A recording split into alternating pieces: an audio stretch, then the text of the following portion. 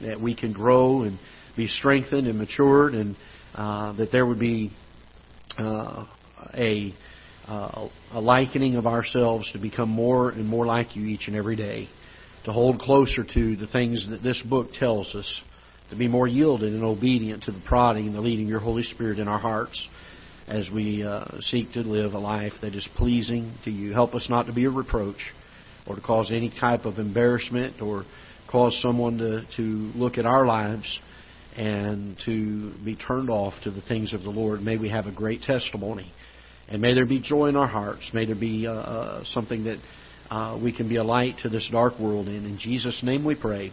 Amen. All right. 2 Peter chapter number 1. A few weeks ago, I spent one whole Wednesday night instructing on how we come up with biblical doctrine. What are some of the rules that we go by to establish doctrine from Scripture? And then we taught on repentance, and we've been dealing with some of the problem Scriptures, or Scriptures that sometimes are being misused or misinterpreted, misapplied in some cases, and we've got quite a few more of those to deal with. It started off as about an 8 or 10 lesson series, and the more we get into it, the more we see there are other areas that need to be addressed and dealt with, and throughout the course of this year, we're going to be looking at even more of those. And but I wanted to take an evening tonight because the Bible teaches quite a bit and warns us quite a bit about false teachers. And we've spent a good deal of time this year and a little bit of last year dealing with the Word of Faith movement and the New Apostolic Reformation and some of the false teachers that are out there. But in thinking about that, and we've talked about how we are to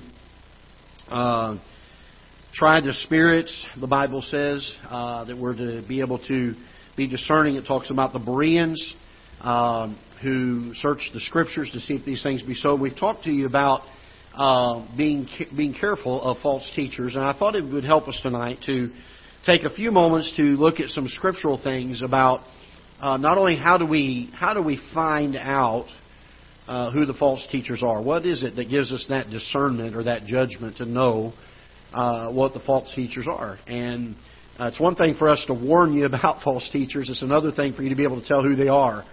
And so we're going to take some time tonight from Scripture to look at some things, and hopefully it'll be a help to us. Throughout Scripture, Satan has used a couple of tactics, and it started all the way back in the Garden of Eden. And one of the things that he does is to try to interject his own truth. He'll use some truth, and then he'll try to interject some of his own truth into it, or some of his own teaching or doctrine into it, and to kind of water down, if you will, a lot of the false teachers that came about, especially like in Old Testament times, and even in the New Testament. The Bible says, and I think I made mention of it Sunday, that the Bible says that they're like wolves in sheep's clothing. And one of the problems with that is a lot of times they look just like the sheep. And if we're not careful, we will look to them and say, well, there's a solid Christian that we seem to have a connection with. There's a good personality that we like, and they seem to teach truth. And that's where Satan oftentimes will get us in the false teacher department, is they will have some truth that they will teach, and then they will begin to interject their own truth, or the truth that Satan tries to get into them. And they'll present their teaching as the Word of the Lord, that this is what God has said. And we're living in a day where more and more the Bible is being de-emphasized. It is no longer the foundation of our doctrine in many cases, in a lot of churches. It is for our church, but in our country as a whole, the Bible is no longer the foundation of doctrine. The morals of our society seem to be more and more the foundational ground that people are establishing their doctrine on. What's acceptable for society. Churches are introducing women preachers and pastors into their midst because it's socially acceptable. Churches are trying to be open to the LGBTQ, whatever all those alphabet names are, community, and to say you're welcome to come into our church and fellowship with us and continue in your sin as if there's no problem with that. And they're doing that because, again, that's what society's morals are stating. And they're using the foundation of what becomes acceptable in society as their foundation of doctrine. And that has come about because there have been men that have stood and proclaimed the truth in part and then added in their own. And Satan has used that quite a bit. In fact, in the Garden of Eden, when he asked Eve what would happen if she ate of the tree, and she told him, and he said, "Ye shall not surely die." And he used some truth, but then he put his own lie into it. And so they try to elevate their teaching, their mindset on things, to the same level as God's Word. The second thing that Satan does, not only does he add to truth or try to intertwine his falsehoods in with some truth, but the next thing that he does is he tries to minimize the truth of God's Word. And he has done that by confusing translations. They've come out with now, I think somebody told me the other day, there's now over 7,000 translations of Scripture, something along those lines. That's a huge number. I've not verified that, but I heard that number the other day, and I thought, and then we wonder why people are confused about which one is the real Word of God. And especially when the different versions don't agree with themselves. They don't agree with each other, and people begin then to question, and God's Word is undermined and it's eroded. And so Satan uses both of these tactics. He does so through false teachers and false prophets. It's appalling to me what I'm seeing done in the name of Christ in the day that we're living in. In our churches, what is being done in the name of preaching, in the name of evangelism, it's appalling. And there is no truth to it. There's a lot of things that take place here. When these two tactics are used, and they are used effectively, and they are used today in our day that we live in, they are being used rampantly, just everywhere you look. And when they are used as effectively as they are, then the world is left without a sure word of God. Everything now becomes subjective. There's no authority. There's no foundation for doctrine. Now every man does that which is right in their own eyes. And by the way, we shouldn't be surprised by it. We can be frustrated and disappointed, I think, and we certainly ought to pray for it. But we shouldn't be surprised by it because the Bible says that as it was in the days of Noah, so shall the coming of the Son of Man be. And we are getting close to the end times. And the days of Noah were marked by the fact that every man did that which was right in his own eyes. They were a god unto themselves. They set their own moral standard.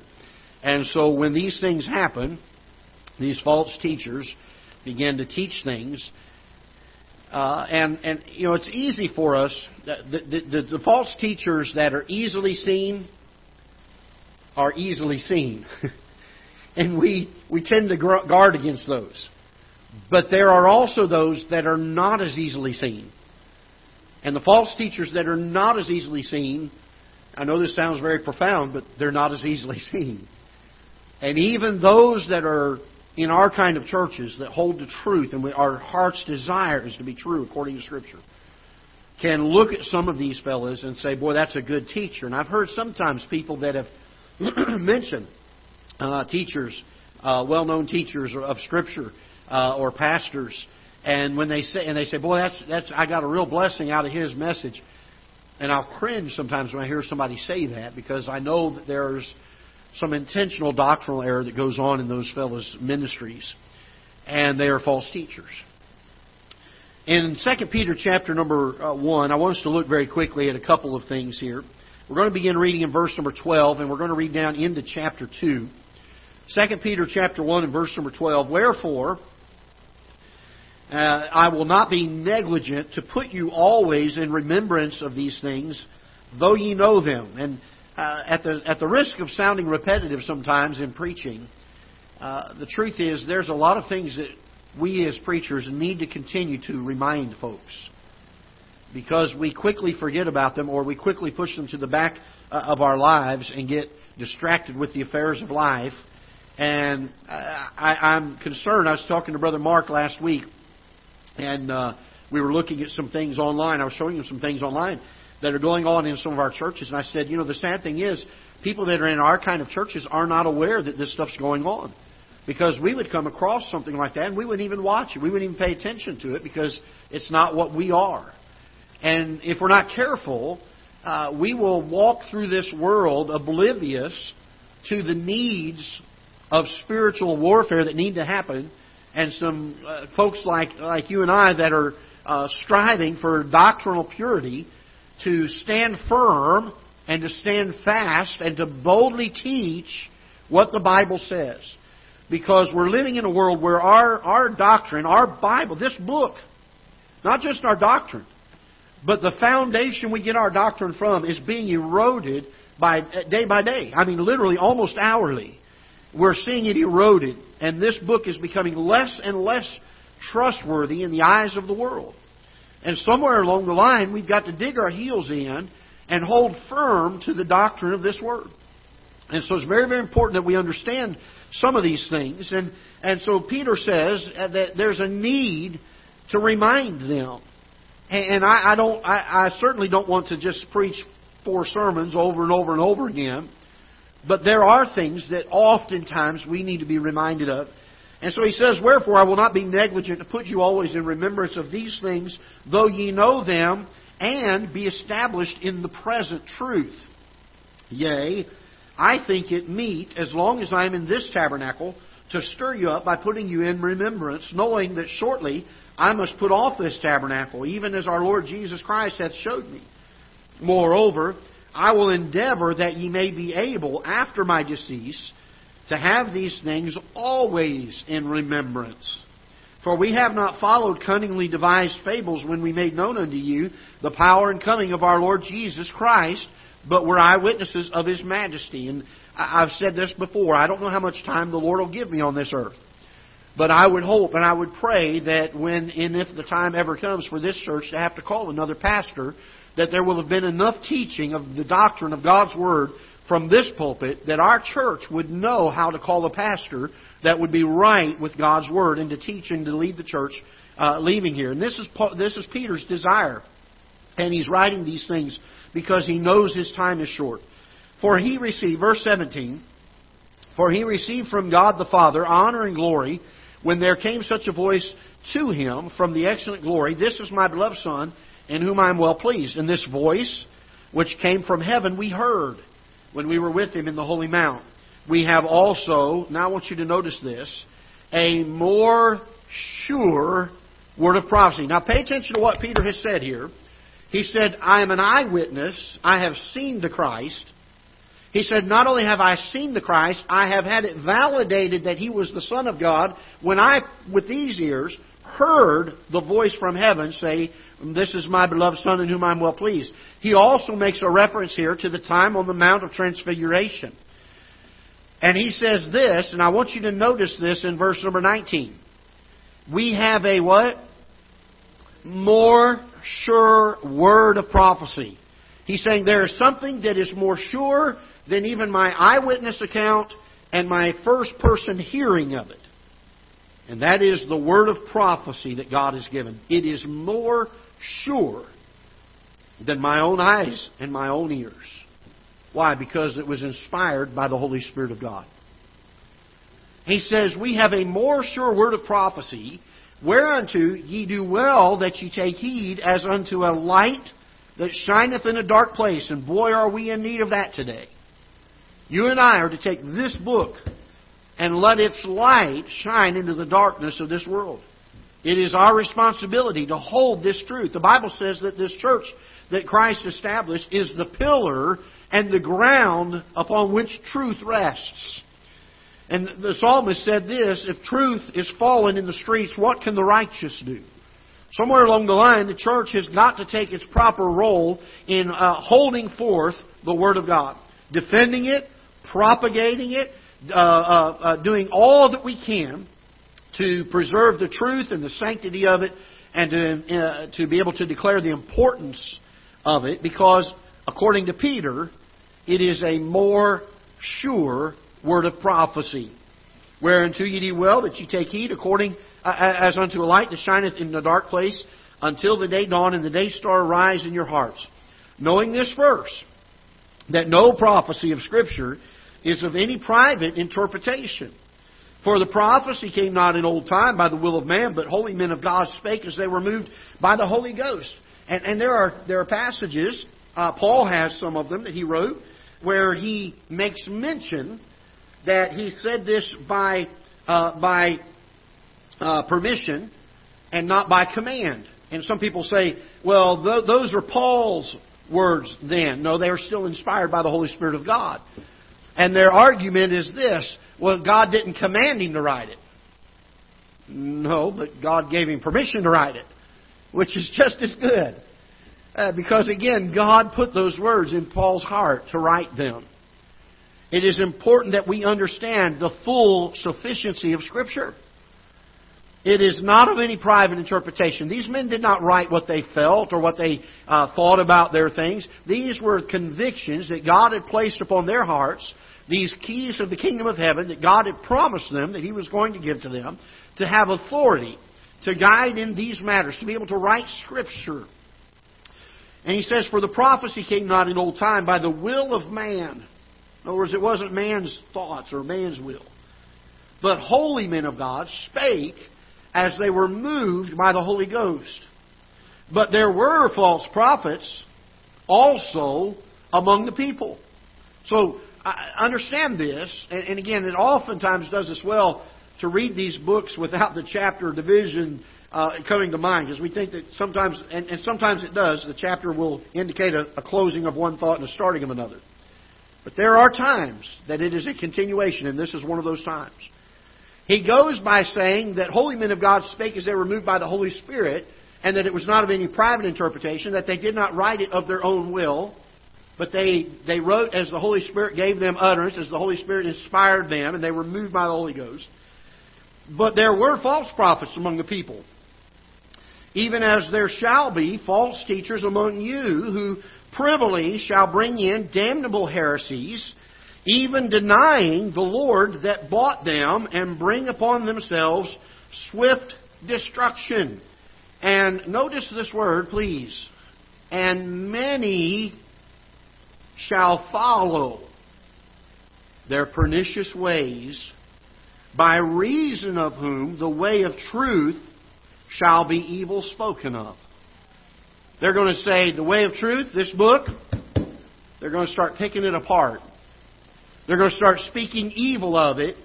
They're going to start telling people, well, you can't trust everything in it. They're going to say, well, after all these years of translations, there are translation errors in it and it cannot be trusted. And that's one of the biggest arguments that's out there. They completely deny God's promise to preserve His Word in purity for every generation. They completely refuse to believe that God not only was able to inspire, well, they may say, well, He was able to inspire, but then they limit God by saying He wasn't able to preserve it without error. If we believe God inspired this book, it is no hard step at all to say He also preserved it without error. That every word in it is exactly what the English-speaking people are supposed to have. And it is fully sufficient. I took Greek for 2 years. I've studied Hebrew. And I will say this. You do not have to have Greek to know God's Word from the King James Bible. You don't have to have it. These men that try to teach you things and say, well, this is what the King James says, but you got to go back to the Greek to really understand it. You don't. It is sufficient. It is sufficient. And then he says this, and many shall follow their pernicious ways by reason of whom the way of truth shall be evil spoken of. And so they're going to begin to undermine the Scriptures. And they're going to do it, and they're going to be sincere men. They're going to be men that mean well. And something like this may come out of their mouth. Well, this word would better be translated, and then they'll give you the translation.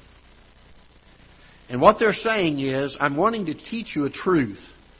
And the verse I'm trying to teach you the truth from doesn't quite fit my truth, so I need to make it fit. That's what they're saying. Folks, we don't come to the Bible with our own truth and try to find the Scripture to be in agreement with us. We come to the Bible with an open heart and with a mind saying, Lord, teach me your ways, and I will walk in them. Teach me thy truth, Lord. That is the desire of my heart. I love reading the Psalms. I love reading the Psalms. David so much spoke to the Lord of how much he loved and cherished the truth of God's Word.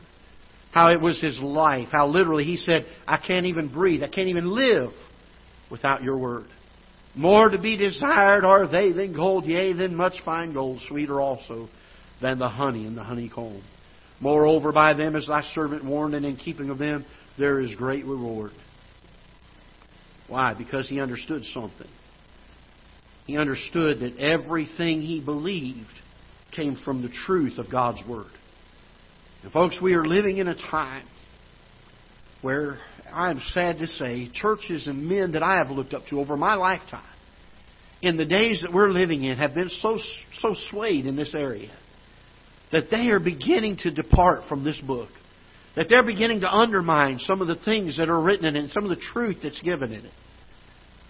In verse 3, he says this, and through covetousness shall they with feigned words.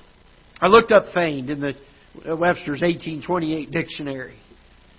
The very first part of it, the definition is invented. Invented words. Made up. That they are fake. That they're counterfeit. They are not what the Bible says. And here we find the two ways that I just shared with you that Satan uses. We find them undermining the truth of God's Word in what it does say. And we find them feigning words, saying these words are the Word of God. They make them up. They invent them. And here in 2 Peter chapter 2, we find both of those ways being used. They're speaking evil of the way of truth. And then through covetousness shall they with feigned words make merchandise of you, whose judgment now of a long time lingereth not, and their damnation slumbereth not. Now, if you will, turn with me to Ephesians chapter 4. And by the way, we're still just in the introduction, so I probably will make good on my half-hour edition tonight. Ephesians chapter 4, and let's look in verse number 11. I love this because to me, Ephesians 4:11 and 12 and following are the key verses of Scripture that I believe tell the church what God's purpose is for it in this earth. Now notice what he says here in verse number 11. And he gave some apostles and some prophets and some evangelists and some pastors and teachers for the perfecting of the saints. By the way, there's an awful lot that could be taught on this, and maybe one of these weeks in the near future I'll talk on spiritual maturity, and we'll look at Scripture on this issue. Because I am amazed that we think that just by chronological time going by that we will mature spiritually. That is not the case. Spiritual maturity comes from growing in the grace and the knowledge of the Lord Jesus Christ. And I've seen people do it in a rapid amount of time. And I've seen people that have been saved and in church a long period of time that have never grown. When he talks about the perfecting of the saints here, he's speaking here of their maturity, their growth, their equipping. Notice he says here, for the perfecting of the saints, for the work of the ministry, for the edifying of the body of Christ, till all come in the unity of the faith and of the knowledge of the Son of God, unto a perfect man, unto the measure of the stature of the fullness of Christ. So what is the measure and what is the mark of maturity? What is the measuring stick that we use to measure our spiritual maturity by? Well, he tells us here in verse 13. He says, till we're supposed to be growing, we're supposed to be perfecting the saints for the work of the ministry, for the edifying of the body of Christ. And we're supposed to be doing this, the church is supposed to be doing this, till we all come in the unity of the faith and of the knowledge of the Son of God, unto a perfect man. So we're all to strive together on this issue until all of us come unto a perfect man, not meaning without sin, but meaning fully mature, unto the measure of the stature of the fullness of Christ. You know what our measuring stick is?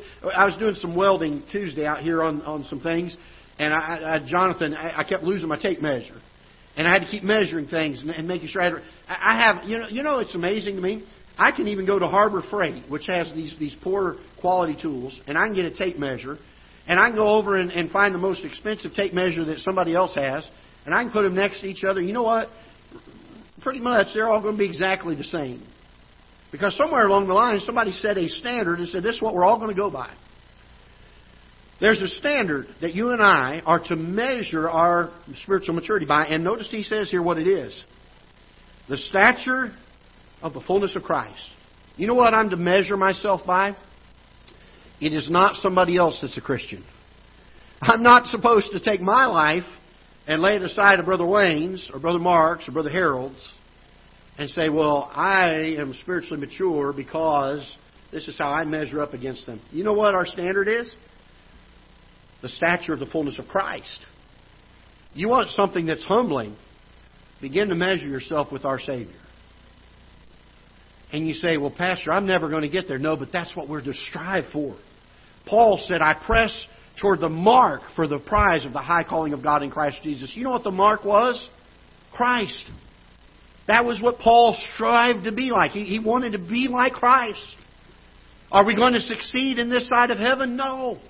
But it ought to be the thing that we're pressing in the harness for, that we're giving forth the effort for, the diligence for. And so he says this, till we all come to in unity of the faith to the knowledge of the Son of God unto a perfect man, unto the measure of the stature of the fullness of Christ, that we, notice this, that we henceforth be no more what? Children. So he speaks here, he goes from spiritual maturity, that we're supposed to be perfected, we're supposed to be in the fullness of the stature of Christ. That's our level of spirituality we're trying to get to. And he compares that, or contrasts that, if you will, with children. He says that you be no more children. When I tell my son every once in a while, he'll say, Dad, let's go do this. Isn't this fun? And I'll be like, son, when I became a man, I put away childish things, because sometimes they're childish things. But the truth is, in our Christian life, sometimes we're still children.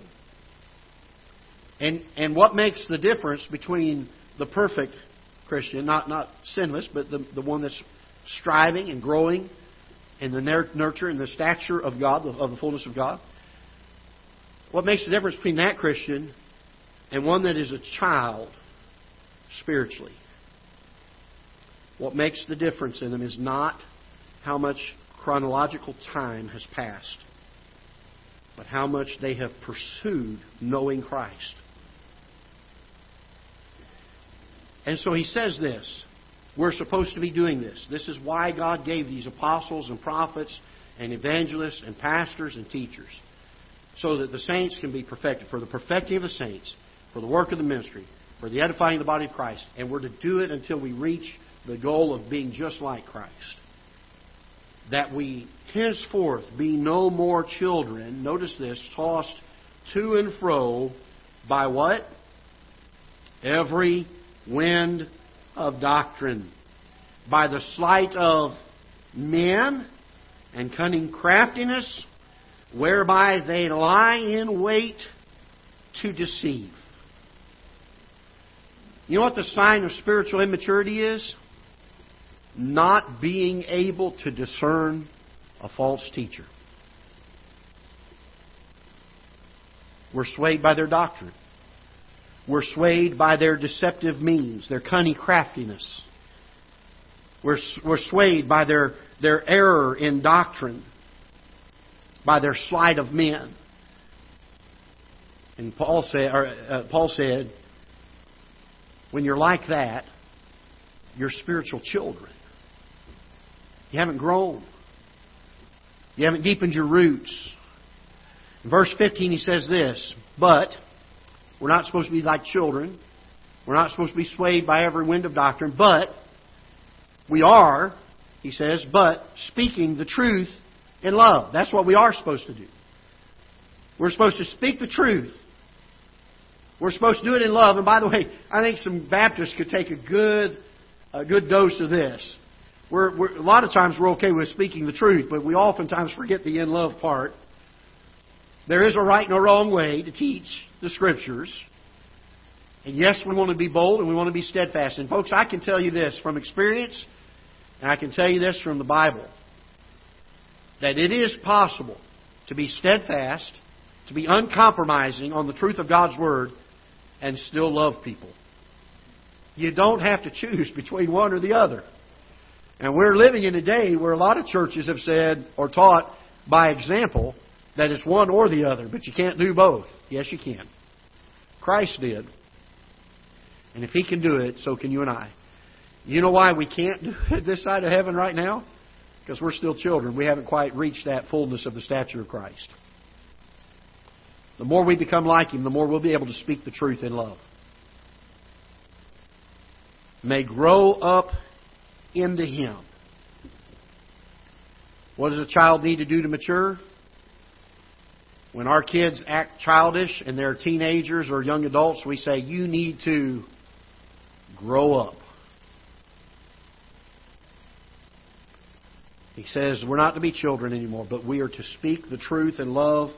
But speaking the truth in love may grow up into Him in all things, which is the head, even Christ. I say all this by way of introduction, folks. I'm going to give you 25 points now. We'll go in about one per minute, and that'll give us our extra half hour. I don't quite have 25, but I do have a lot of points. I'm going to give you some of them as a high-level overview, and then next week we're going to come back and look at some of them specific, all right? And we'll do it that way. That way we'll be out of here in a decent amount of time. I want to give you some signs of false teachers and some ways that we can tell who they are. And then look at some additional things, what we can use to discern according to Scripture. All right? But I'm just going to give you a few of these rather quickly. We'll take some time to look at some more passages of Scripture next week.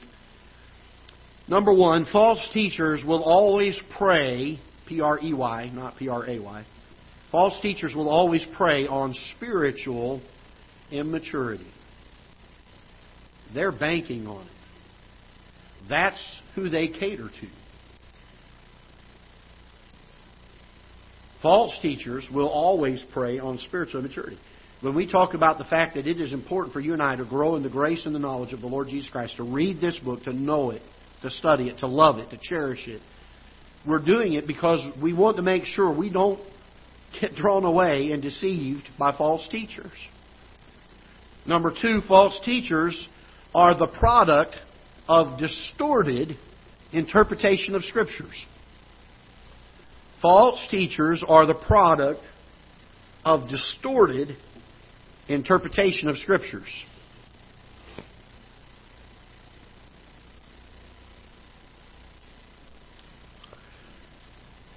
There are three things that motivate or cause a false teacher to be a false teacher.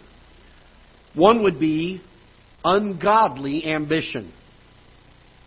Some false teachers have an ungodly ambition. Their goal is to make money, to be on the New York Times bestseller, to have the next megachurch in the United States.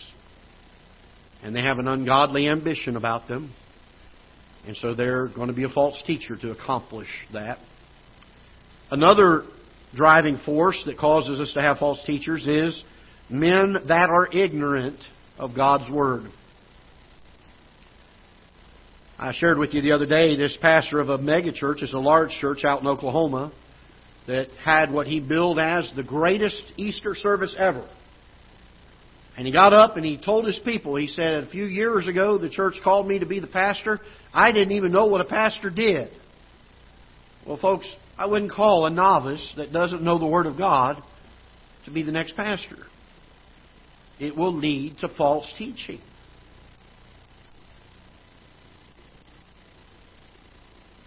The other thing is there are men that are conceited. They have big egos. There's a lot of pride about them. and they like to just have authority. They thrive on that. There's a term and a phrase that is so often abused in our circles called pastoral authority. The idea that the pastor is above the laity, that his word is unimpeachable. It's interesting to me that I was watching a documentary the other day of a fellow who was converted from Catholicism that now goes around and teaches on the errors of Catholicism. And he talks about when different things that are of doctrinal error were introduced into the Roman Catholic Church. And I'm trying to think of which one it was I had in mind for when I started to tell you about that.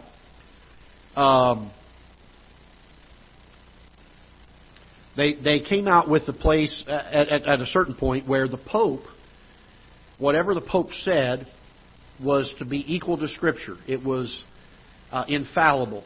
The infallibility, I think that's the term I was trying to find. The infallibility of the Pope.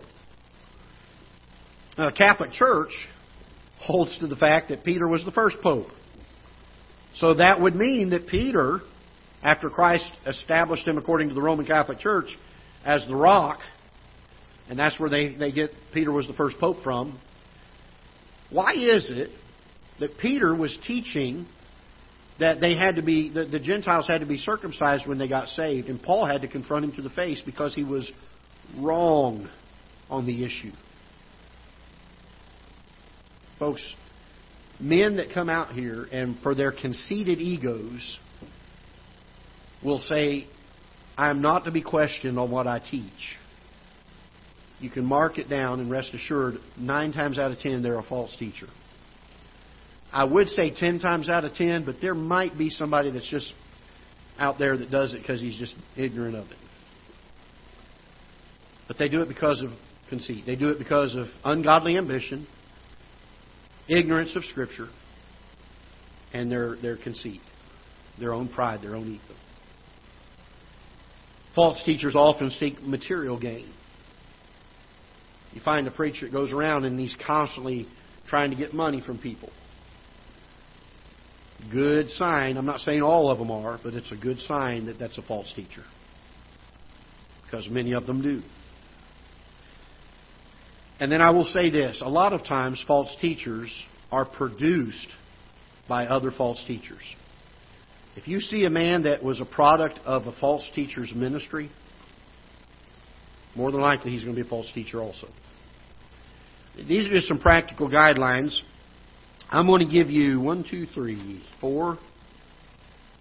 I'm going to give you 4 examples from the Apostle Paul, and then I'm going to give you 5 biblical principles of how we discern.